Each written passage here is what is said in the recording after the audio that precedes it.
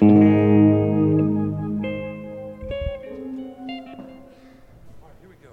you stand with us and let's sing together, To God, to our God be the glory. 1, 2, 3, 4, 5.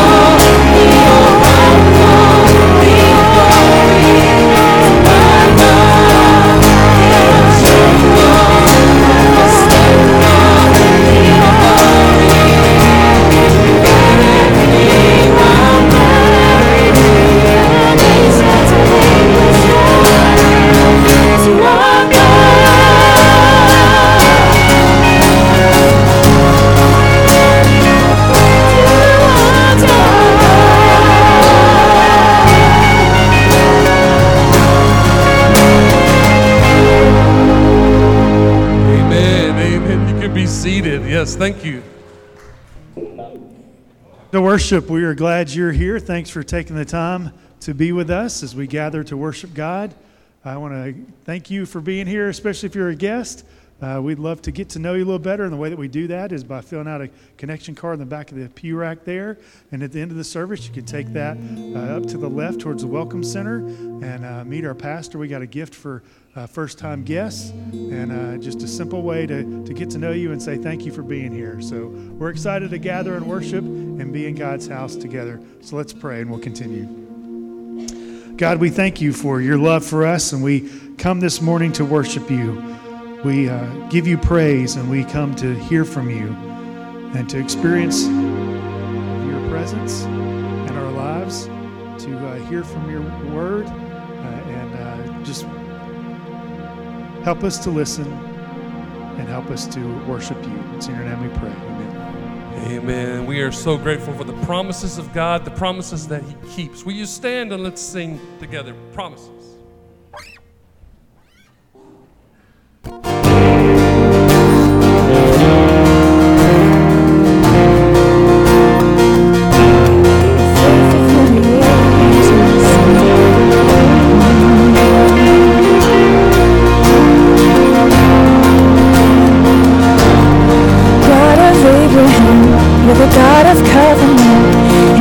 faithful promises.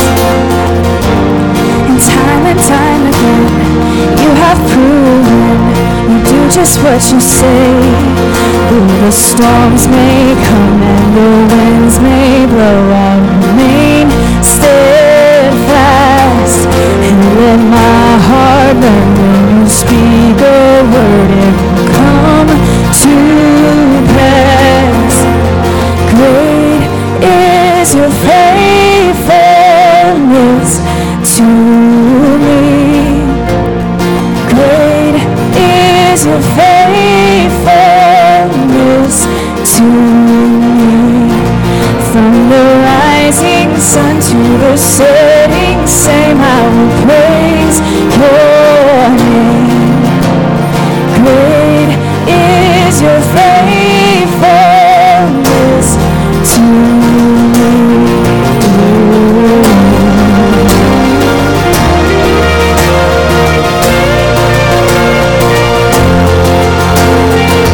Seasons change, but you remain the same.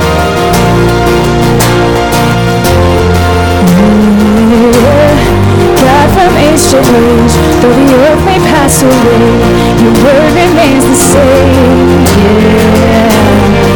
History can prove there's nothing you can't do. You're faithful and true. Though the storms may come and the winds may blow, I'll remain steadfast and let my heart learn when you speak a word, it will come to pass. Great is your faithfulness to me. Oh, great is your faithfulness. From the rising sun, I will praise your name. Oh, great is your faithfulness.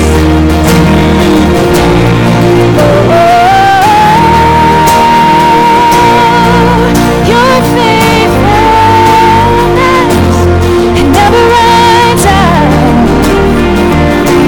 It never runs out. I put my faith in Jesus, my anchor to the ground, my hope and firm foundation. He'll never let me down. I put my faith in Jesus, my anchor to the ground, my hope and firm foundation. He'll never let me down. I put my faith, my anchor to the ground, my hope and firm foundation. He'll never let me down. He'll never let me down.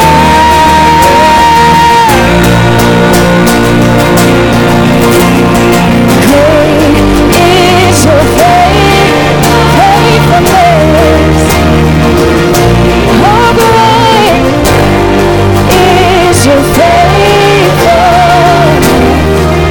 From the rising sun to the setting same, I will praise in every season. Great is your faithfulness. Sing, great is your faithfulness to me. I still praise you. I still praise you. I still praise you. I still praise your name. Great is your faithfulness to me. Amen. Amen. Yes.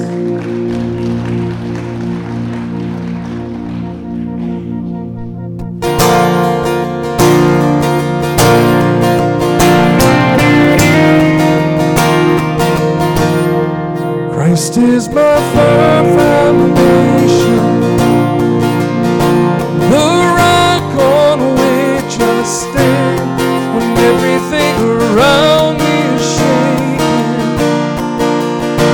I've never been more glad that I put my faith in Jesus. He's never let me down. He's faithful through generations. So why would he fail now? He won't.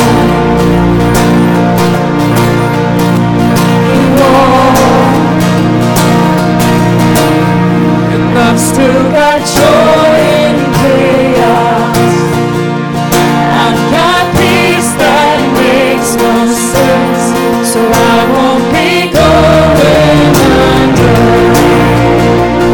I'm not held by my own strength, 'cause I built my life on Jesus.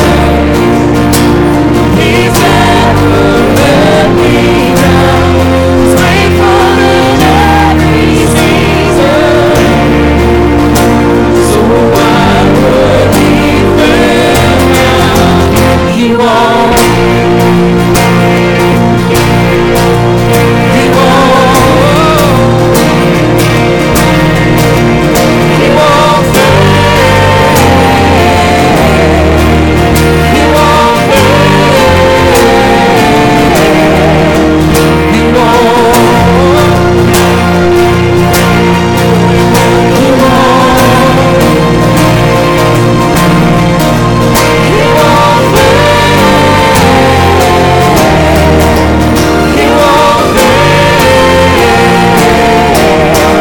Christ is my firm foundation, the rock on which I stand. Everything around me is shaking. I've never been more glad that I put my faith in Jesus. He's never let me down. He's faithful to generations. So why would he fail now? He won't. He won't. He won't fail. He won't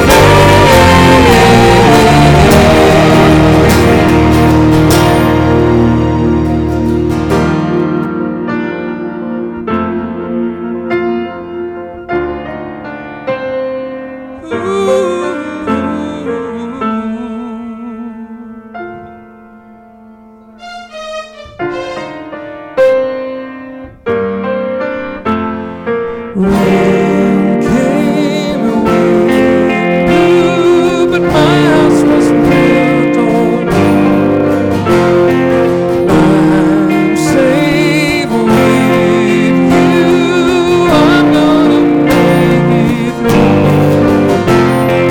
Rain came and wind blew, but my house was built on. Say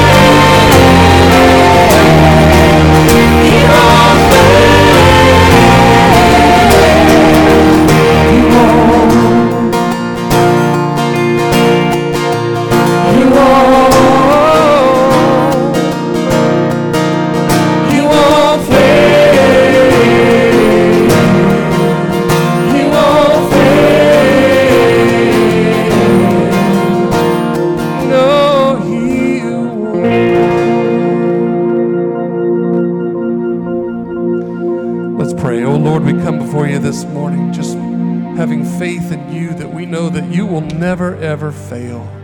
And that's a great feeling to know that we can put our trust in you, Lord. We can put our faith in you because you are trustworthy. Lord, I pray right now that you be with Dr. Cox as he comes and brings your message. May you be glorified through the words spoke today, the songs sung. May this all be to your glory and your glory alone. Open our ears and our hearts that we may hear from you. In Jesus' name we pray. Amen. Please be seated. Hey, good morning. It's good to see you today. Glad you're here. Glad to have guests with us today. I met some guests before our service this morning. We're glad that you're here.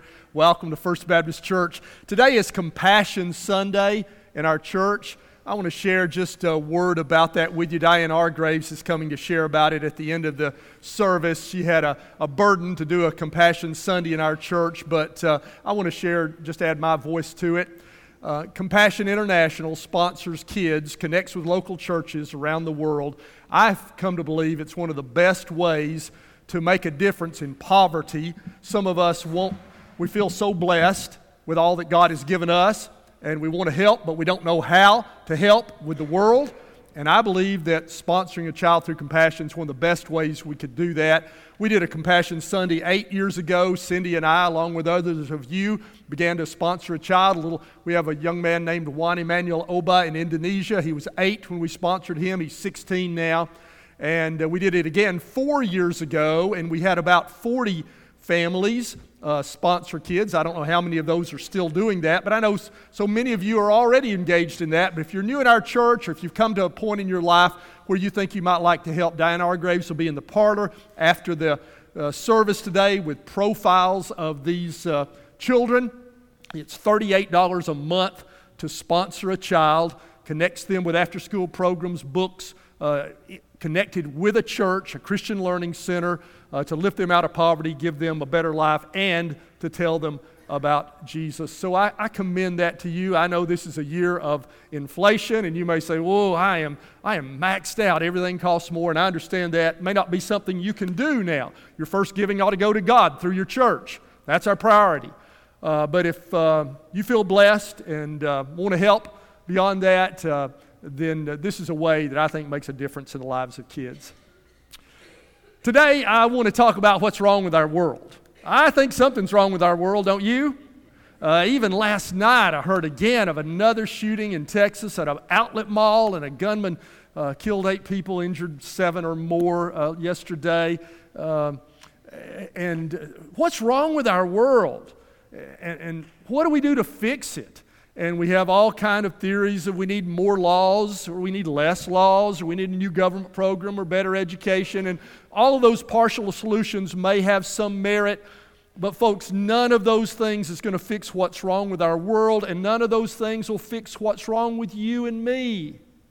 Because according to the Bible, the depth of our problem is a sin problem. It is personal sinfulness. It is rebellion against God. The Bible teaches us that God made every person, and every person is unique, valuable, worthy of respect, loved, significant. And we are to honor and cherish every human being because of that. But the Bible also tells us that we have all sinned, and that sin has permeated deep into our nature, and we are depraved. And that is the root of our problem. And today I want to share with you one verse of Scripture primarily. We'll look at a few others, but one verse. There are many times when we spend most of our time just in one verse. But there's some verses that are very significant, that just really need to be heard. And Jeremiah 17:9, I think, is a verse like that. It's the verse we're going to look at today. And it summarizes the depth of the human sin problem and how serious it is. Jeremiah 17 is a collection of individual verses. We know from later in the book that Jeremiah had a secretary, Baruch, who copied his sermons, who was his amanuensis, and so probably some of these are just a collection that Baruch has written down of Jeremiah's favorite themes of some highlights of his sermons, of something he preached over and over. And they're sort of standalone verses, primarily in this chapter, that are maybe his sermon summaries or Jeremiah's favorite quotes. And so I want to share with you today Jeremiah 17:9. Let me read it entirely, and then we will break it down. The heart is deceitful above all things and beyond cure. Who can understand it? Let's look at each of those three lines. They tell us three things about the depth of our sin problem. Number one, it tells us that our sin problem is internal. It's internal. The first line of this verse says, the heart is deceitful above all things. So, the heart in the Bible stands for your mind, your thinking, your will, your actions, your motives. It's your inner being. And what the Bible is saying here, what Jeremiah is saying is, your heart's not good.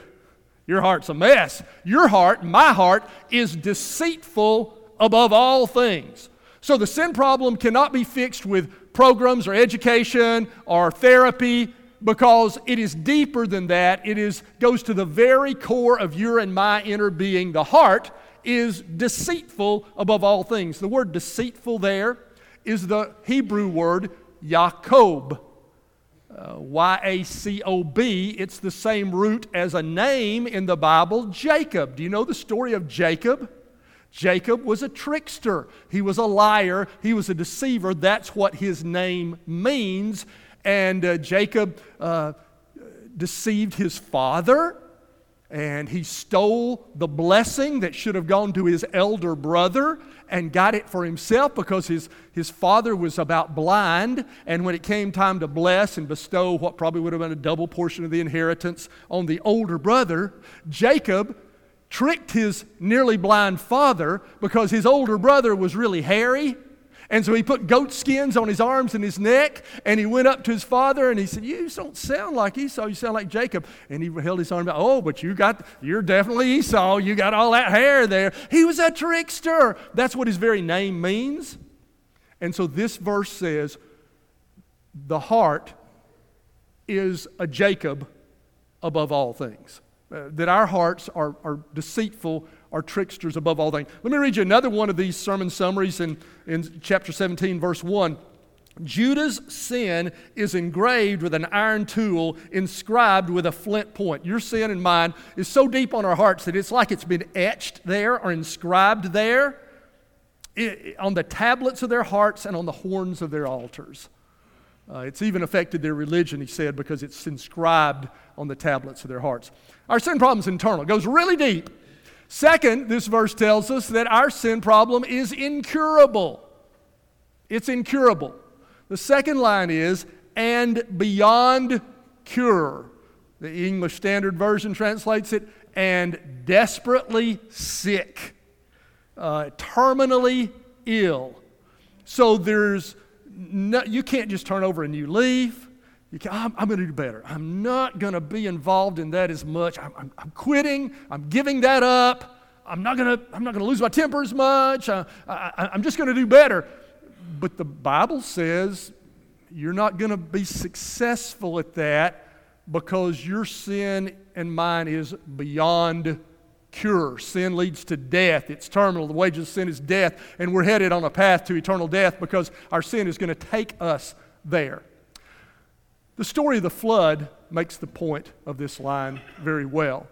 Do you know the story of the flood in Genesis? In Genesis 6, it says that the world became so wicked that God regretted he had made humankind and determined to wipe it clean and start over. That every thought of man's heart was continually upon evil. But there was this one man, Noah, who was righteous, the Bible says, and blameless, and walked with God. And so God determined to tell him to build an ark to save him and his family, 9 people, and he's going to get rid of all this mess, all this sin, and start over. Got this one good guy, we're going to start over with him. Let him repopulate the earth, him and his family. And so that happens. The flood destroys everything. They come out of the ark in Genesis chapter 9. You can look it up when you get home. And Genesis 9 is they make a covenant there, and God puts a rainbow in the sky. I won't destroy the earth by water again. And do you know what happens in the latter half of that chapter? In the same chapter where they come out of the ark, going to start over, got the sin problem cured, right? Noah gets drunk. His sons sin against him so much so that it divides the family, and Cain is cursed and sent away. That's in the same chapter. We don't even get one chapter in the Bible before things have fallen apart again. We started with the good people. Why? Because our sin, our heart is desperately wicked and beyond cure. And 2 chapters later is the Tower of Babel. Chapter 11, it's already where they have been scattered again because of human pride. I'm saying to you that no outward solution is going to cure sin. And it's beyond cure. The third thing that this verse tells us about our sin problem is that our sin problem is irrational. It doesn't make sense. It's illogical.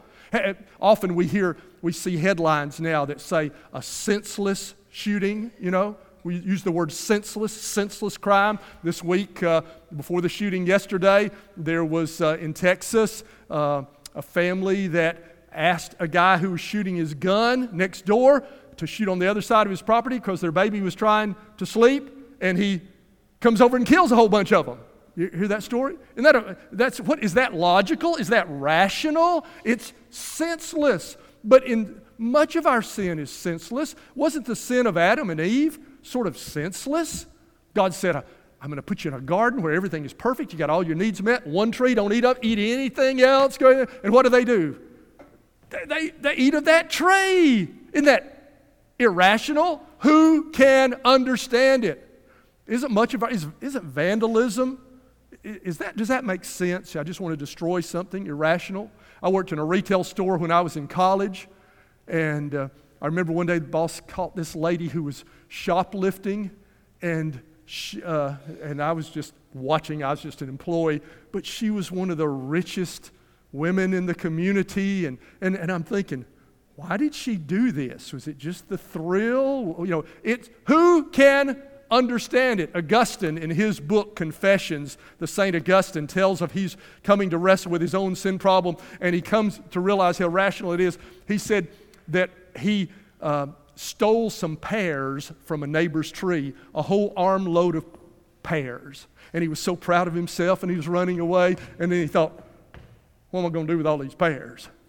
And he dumped them into a pig pen for the pigs to eat. And Augustine came to see that his life and his sin did not make sense. What about a family, a guy who's got a great family and he has an affair and he destroys all that he has? Doesn't make sense, does it? Your sin and mine is irrational. Jeremiah 17:9 is a verse you really need to know, because this is not the viewpoint of our culture. This is a biblical worldview that gives us a biblical worldview that every person is to be respected, every person is created in the image of God, but every person is fatally flawed because our sin is internal, incurable, and irrational. The heart is deceitful above all things and desperately wicked. Who can understand it? Now, when you get that, when you understand that, you have the foundation for a biblical worldview, and it has some implications in your life. Let me just suggest a few practical implications. When you understand Jeremiah 17:9 and the depth of the human sin problem, for example, it'll keep you from placing ultimate trust in any human or any human institution. Because our problem is not surface, it's internal. We got an election coming up in 2024, and I sort of dread another election cycle because, frankly, I think they become meaner and more divisive in every cycle. And just one thing that I'll just share in advance before we get into it with us Christians. Listen, I believe that we ought to be involved in politics. I believe that elections matter. I believe that Christians ought to be great citizens. But no election will fix our problems. No politician is our savior. No government problem will get us out of our messes, because the problem is deeper than that. It goes to the heart of the human heart. And the heart of our problem is the heart. And so we don't put ultimate hope or confidence in human leaders or institutions. This will help you when leaders fail you, when religious leaders fail you.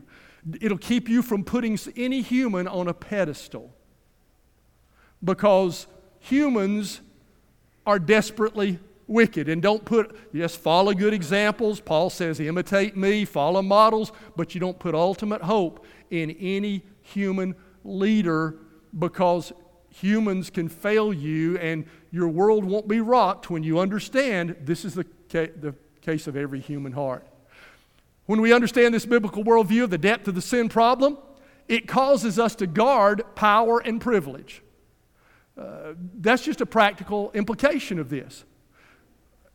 In our church, when we count the money, we make sure there are 2 staff members, never a ministerial staff member, but 2 people who count the money. That's a biblical pattern that Paul initiated in 2 Corinthians when he was taking an offering there, because we want to guard any power or privilege. Our nation has a system of government that has, if you had this in civics, we have 3 branches. You have the executive, the legislative, and the judicial, and no one of them has ultimate power. Why did our founding fathers devise our government that way? Because they understood a biblical worldview. They understood Jeremiah 17:9. They knew the depth of the human sinfulness. And so ultimate power would not be placed in any one branch of government. And that makes it very frustrating for us. And we say, they can't get anything done. They'll do something and somebody vetoes it or overturns the law. And, I just wish, if we just had a king, we could just get all this stuff straightened out, But there's such danger there. And because of the human sinfulness, there are checks and balances. Our government, I'm saying to you, is built upon this biblical world view, that there must be caution about power and privilege. Well, the human heart can't be reformed, but it can be replaced. And the human heart can't be reformed, but God can give us a new heart. So the only solution for the sin problem must come from without ourselves. It is not going to be in our own thinking, our institutions, our logic, our laws. It has to come from beyond us. And the good news is, that's hinted at in the Old Testament and fulfilled in the coming of Jesus Christ, is that God can do radical heart surgery and take out your heart and give you a new heart. Let me read it to you in Ezekiel chapter 11, verse 19. Another of these prophets said this promise: I will, God says, give them an undivided heart and put a new spirit in them. I'll remove from them their heart of stone and give them a heart of flesh. Long before we'd ever come up with heart transplant surgery, God knew about spiritual heart transplant surgery, and He said, your heart is desperately wicked, beyond cure. Who can understand it? But I will do a radical transformation in you, where I will take out that old heart and give you a new heart. We would say it this way: you come to faith in Jesus Christ, who is the fulfillment of that promise, the sinless one, the only one who never sinned, because He was not only fully human but fully God, and He came to earth to substitute for us and to take the penalty of our sin, which is death, died in our place and rose again. And if you repent of your sin, that is, turn from it, and put your faith in Jesus, then a radical change takes place in your life, like heart transplant surgery, or like the New Testament phrase for it is regeneration. You are born again. It is so radical that God gives you new desires, new thoughts, new motives, new will. He gives you a new heart. And if you're wrestling with the problems in your life, the solution for them comes from outside yourself in a total makeover that can only be accomplished by the sinless one, Jesus Christ. And if you're looking for a solution for our world, it is centered in the preaching of the gospel and evangelism and missions and the building of churches, because any other effort will fall short of the depth of the problem of human sinfulness. I pray that today somebody would come to see that Jeremiah 17:9 is me, and put your faith in Jesus Christ. Now, many of you have already done that. So do you still, now I've got a new heart, does that mean that there is not a heart that is desperately wicked in me? Does it mean that there's not this depth of a sin problem still in me? My answer to you is no, because even though you have a new heart with new motives, new desires, you still have the remnants of the old sin nature within you that war against it, and you will have that until your glorification. Now, not everybody would agree with what I just said. There's a tradition of Christianity in the Wesleyan tradition that came from John and Charles Wesley, whom I have great respect for them and the movement that they have spawned. But part of their heritage in the Holiness Church movement, that is Churches of the Nazarene, Salvation Army, some Free Methodist Church movement, would say that you can reach Christian perfection.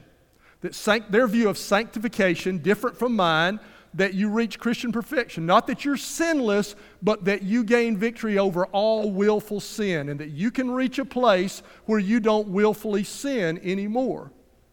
And I disagree, and my answer to that respectfully is, would you just show me some nominees? I'd just like to meet one. Because it's not me, let me tell you. I haven't reached that place where I don't willfully sin. And I would, if you got somebody you want to nominate, I'd like to interview them. I'd just like to meet them. I just do not see that that's the case. But it's not just from my observation that I believe that. It's from Scripture. Let me share with you what Paul said in Romans chapter 7, verse 21. So I find this law at work. Although I want to do good, evil is right there with me. For in my inner being I delight in God's law, but I see another law at work in me, waging war against the law of my mind and making me a prisoner of the law of sin at work within me. Now, those who believe in perfectionism would say that is describing Paul before he was saved. The debate among Christians is, does this passage is Paul talking about before he became a Christian or after? I think he's talking about, you read the whole context, I think he's talking about after he became a Christian. There is still within him, he has a new heart. In my inner being, I delight. His motives, his will is to do God's law, and that's mine. I've got a new heart, my motive and my desire to do that. But I still wage war against that old nature. He said, I find another law at work in me, waging war against the law of my mind and making me a prisoner of the law of sin. So there's still that battle in your life. And I believe that we as Christians still deal with the reality of Jeremiah 17:9. We have a new nature. We don't have to live defeated lives. We can overcome sin. We can live in power and victory. But we must always guard our hearts against the danger of overconfidence. Because my old sin nature is going to hold on until my glorification. When I put my faith in Jesus at conversion, I'm saved from the penalty of sin. I'm not going to heaven. As I grow, I'm being saved from the power of sin. I can gain victory over addictions and over habits and over actions. But it is not till my glorification that I'll be saved from the very presence of sin when He completes my salvation. So we live in a place where we've got to guard. We as Christians still need to understand Jeremiah 17 and guard against overconfidence. Let me show you one more verse about that. Paul wrote in 1 Corinthians chapter 10, verse 12, so if you think you're standing firm, be careful that you don't fall. That's written to Christians. The context before, he's given Old Testament examples of people who are in the covenant of Israel, and they fail, and he's saying, so you, even though you got a new heart and you can know victory, but just guard your life against overconfidence. Set some boundaries. Be careful, because there's that remnant of that old sin nature within you until you die. Billy Graham, as he was rising to fame as an evangelist, came to a series of meetings in Modesto, California, and he realized he needed to put some guardrails in place. He was getting criticism about the offerings and money, and so he sat down with Beverly Shea, Cliff Barras, Grady Wilson, and in a hotel room they came up with the Modesto Manifesto. And they said, we will never handle the money. We're going to have an accounting. We'll never exaggerate numbers. We'll have somebody else count numbers. And he said, we will never eat dinner alone with another woman who's not our wife. And that was his way of recognizing We need to set some boundaries to protect in our lives, because even as Christian leaders, there's that old sin nature within us there. We got to be careful when you think you stand, lest you fall. 2017, Vice President Mike Pence made that his policy, quoted the Billy Graham rule, as it has come to be called, and he got great criticism from it. Oh, how arcane, how antiquated. But Mike Pence is a Christian who understands Jeremiah 17:9, and it was simply trying to say, I'm going to set some boundaries, not only for the protection of appearance in my life, but to protect me from temptation, because the heart is deceitful above all things and beyond cure, and who can understand it? Oddly enough, one more implication of understanding this biblical worldview is that I think when you understand Jeremiah 17:9, you really show grace to people more in their sin. Because when you understand the sinfulness of your own heart, you're able to show grace to other sinners. Had a staff member here at our church one time, won't tell you who it was. Great staff member, great guy. But he had this habit of dividing people into two camps of good guys and bad guys. And if you supported him, you're a good guy. If you agreed with him, you're a good guy. If you doubted him, bad guy, bad person. And I would talk to him, and I would try to say, hey, and I would quote to him this line from Solzhenitsyn. You know who Alexander Solzhenitsyn is? Russian writer who was in the Russian army in World War II, came disillusioned and criticized communism, was sent to prison, and still convinced of the basics of communism, but came in prison to Christian faith, to see communism was wrong, put his faith in Jesus Christ, but he came to see, went through great torture and brutality, and at first saw all those as the bad guys, and he was a good guy, and then he came to this quotation in the Gulag Archipelago, his great writing: the dividing line between good and evil passes not between political parties, not between nations, not between classes of people. The dividing line between good and evil passes through every human heart. There's some good, some evil in every human heart. So I'd quote that to the staff member, and I'd say, listen, you can't divide people into good and bad like that, because the dividing line between good and evil passes through every human heart. We're all in the same boat, folks. We're all people who deserve to die in the flood. We're all people who are incurable. And so it causes us never to excuse sin, never to blame, but we're going to quit blaming other people and our parents and our education and our lack of whatever in our culture. And it's me. G.K. Chesterton said, what's wrong with the world? I am. Jeremiah said, the heart is desperately wicked and beyond cure. Who can understand it? Above all, what that should cause us to do is to see, I got to have a Savior. Someone outside myself who's more powerful than sin. I can never solve my greatest issues on my own. I run to Jesus. Would you pray with me? Oh, Father, help us to have a worldview that conforms to the truth that you have shared in your word. Help us to be wise and discerning about sin. And so, Lord, I pray for a person who may be here today who has been blaming their problems on other people and institutions and government and ex-spouse and their parents. And I pray, Lord, that we would come to see the problem lies in our own hearts, and that we would confess our sin and be broken before you and turn from our sin And I pray that there would be those today who would get new hearts, new wills, new motives, new desires by the implantation of your Holy Spirit in our lives, regeneration. Oh God, I pray for that today. And then, Lord, I pray for those of us who are Christians, that you will help us to live by this biblical worldview.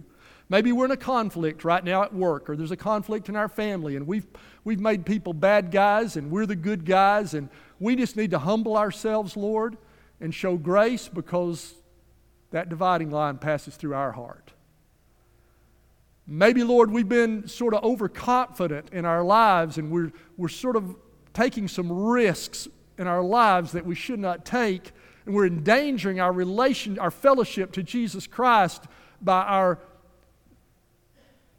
actions. And God, I just pray that you would cause us to repent, to draw back to you and fellowship with you.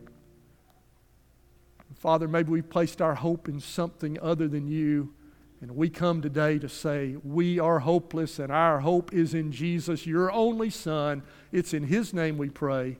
Amen. Would you stand with me? We're going to sing a song together. It's our song of celebration. It's also a song of invitation. Today, would you come and admit your sin? Put your faith in Jesus Christ. There'll be a decision counselor who would lead you in a prayer to have a heart transplant, have a new beginning in your life. We invite you to walk forward while we're singing. Maybe you've already done that. We'll just rejoice with you, celebrate with you. Maybe you want to come and pray about something in your life, about a danger point in your life where you've not been serious about holiness and you've been overconfident. Somebody will pray with you. You can come to me, or you can pray on your own. God speaks to you. Would you come as we sing?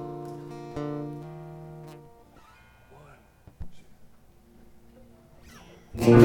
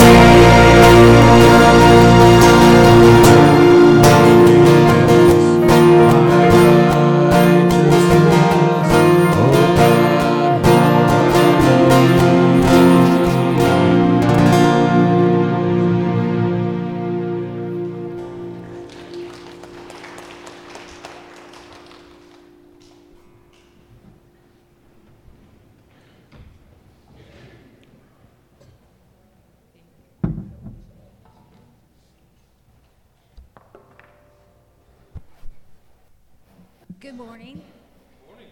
I'm Dianora Graves, and I'm grateful for Dr. Cox giving me the opportunity to talk to you about the Compassion Sunday.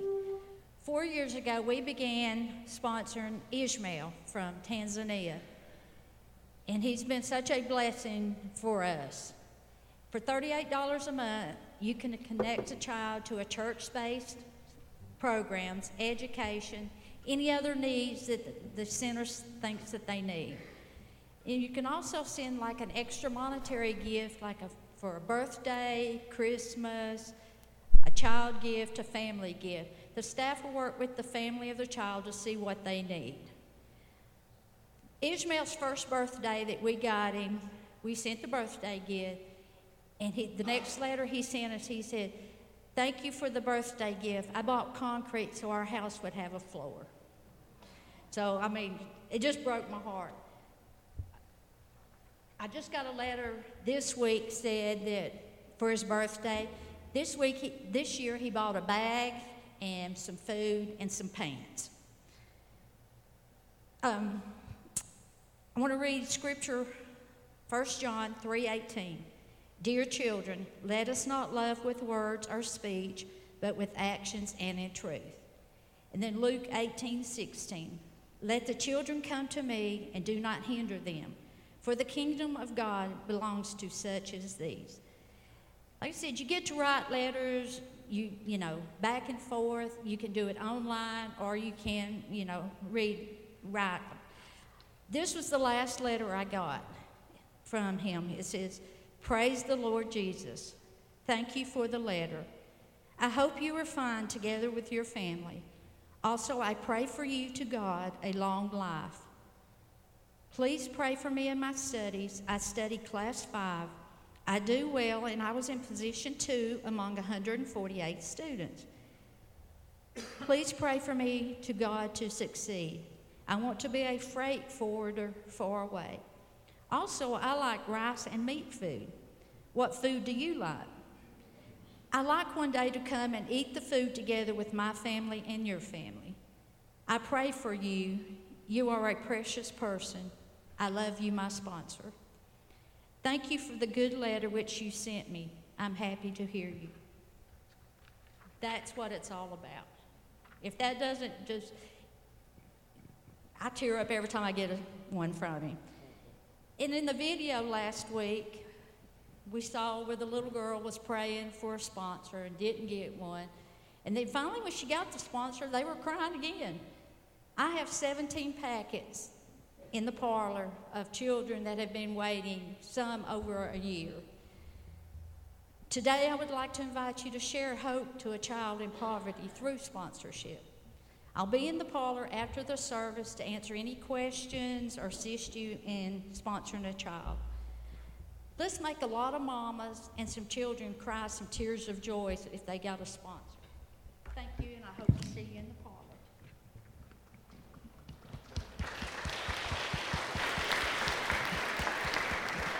Thank you, Diane. And so there are pictures, descriptions. You can pick a boy or girl. You go to the parlor. After any of our services, she'll be there. You can choose who you want to see about sponsoring. Tim, thank you. Just a couple of announcements. You'll see there in the worship guide our CDP classes that are listed that are going on right now on Wednesday nights. Don't miss out on those. We just have a few weeks left. You can see that VBS registration, VBS is a month away. So if you haven't registered your child, get that done. That is, again, children all the way up through middle school. So we'd love to have your middle schoolers involved in that also. So there's some other important announcements in here, some other events coming up this week. Make sure to check out the dates and times and details about those. And again, you can give your tithes and your offerings there on those boxes there on the back wall. And so let me close this out in prayer and then stop by the parlor as you're exiting out. Thank you. Father, we thank you for just the chance to gather here today and understand and view that our hearts are sinful and we need you. And so we just say thank you for a new heart. Thank you for your son, Jesus, who died on the cross to make that possible. Father, help us just to turn to you. God, we thank you for this chance to help people around the world and pray that you soften our hearts toward that possibility. Lord, we thank you for your love and your grace, your kindness toward us. It's in your son's name we pray. Amen.